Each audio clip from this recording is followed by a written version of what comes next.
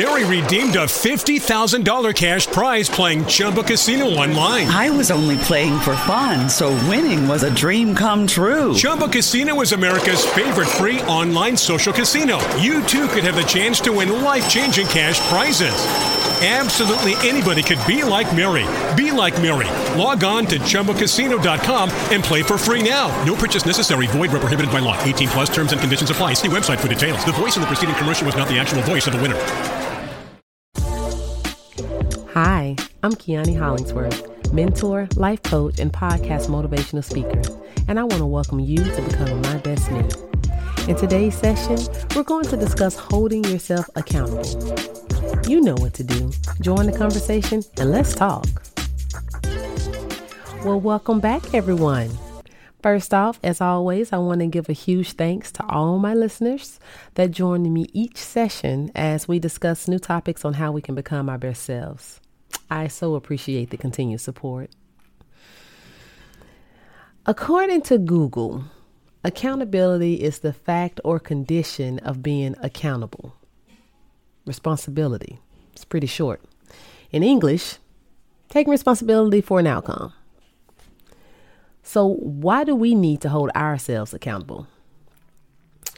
Well, we need to hold ourselves accountable because we are responsible for how our lives will turn out.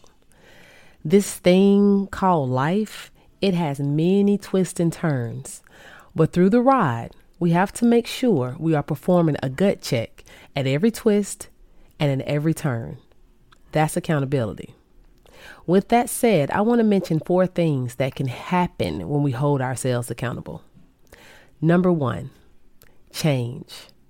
You allow change to happen. Being a better you can only happen when you allow, pretty much will only happen when you allow change to set in. Let's call it a new look on life. We've discussed this before, right? Number 2, mistakes. Holding yourself accountable can help you learn from life lessons. It's okay to make mistakes, but it's not okay to not learn from them, which takes us right into number 3, empowerment.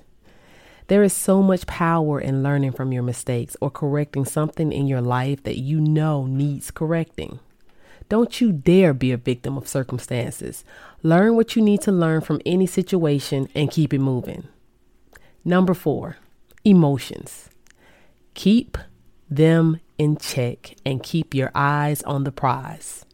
We have goals and visions for a reason, to get to them.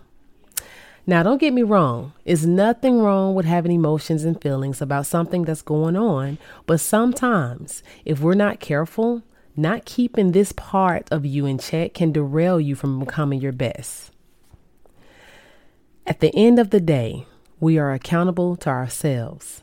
Our success is a result of what we do. Catherine Pulsifer. This is a perfect quote to sum up what it means to hold yourself accountable. Well said, Ms. Pulsifer. Well, that's all I have, everyone. I hope you all will join me next time as we discuss a new topic on how we can become our best selves. Ciao.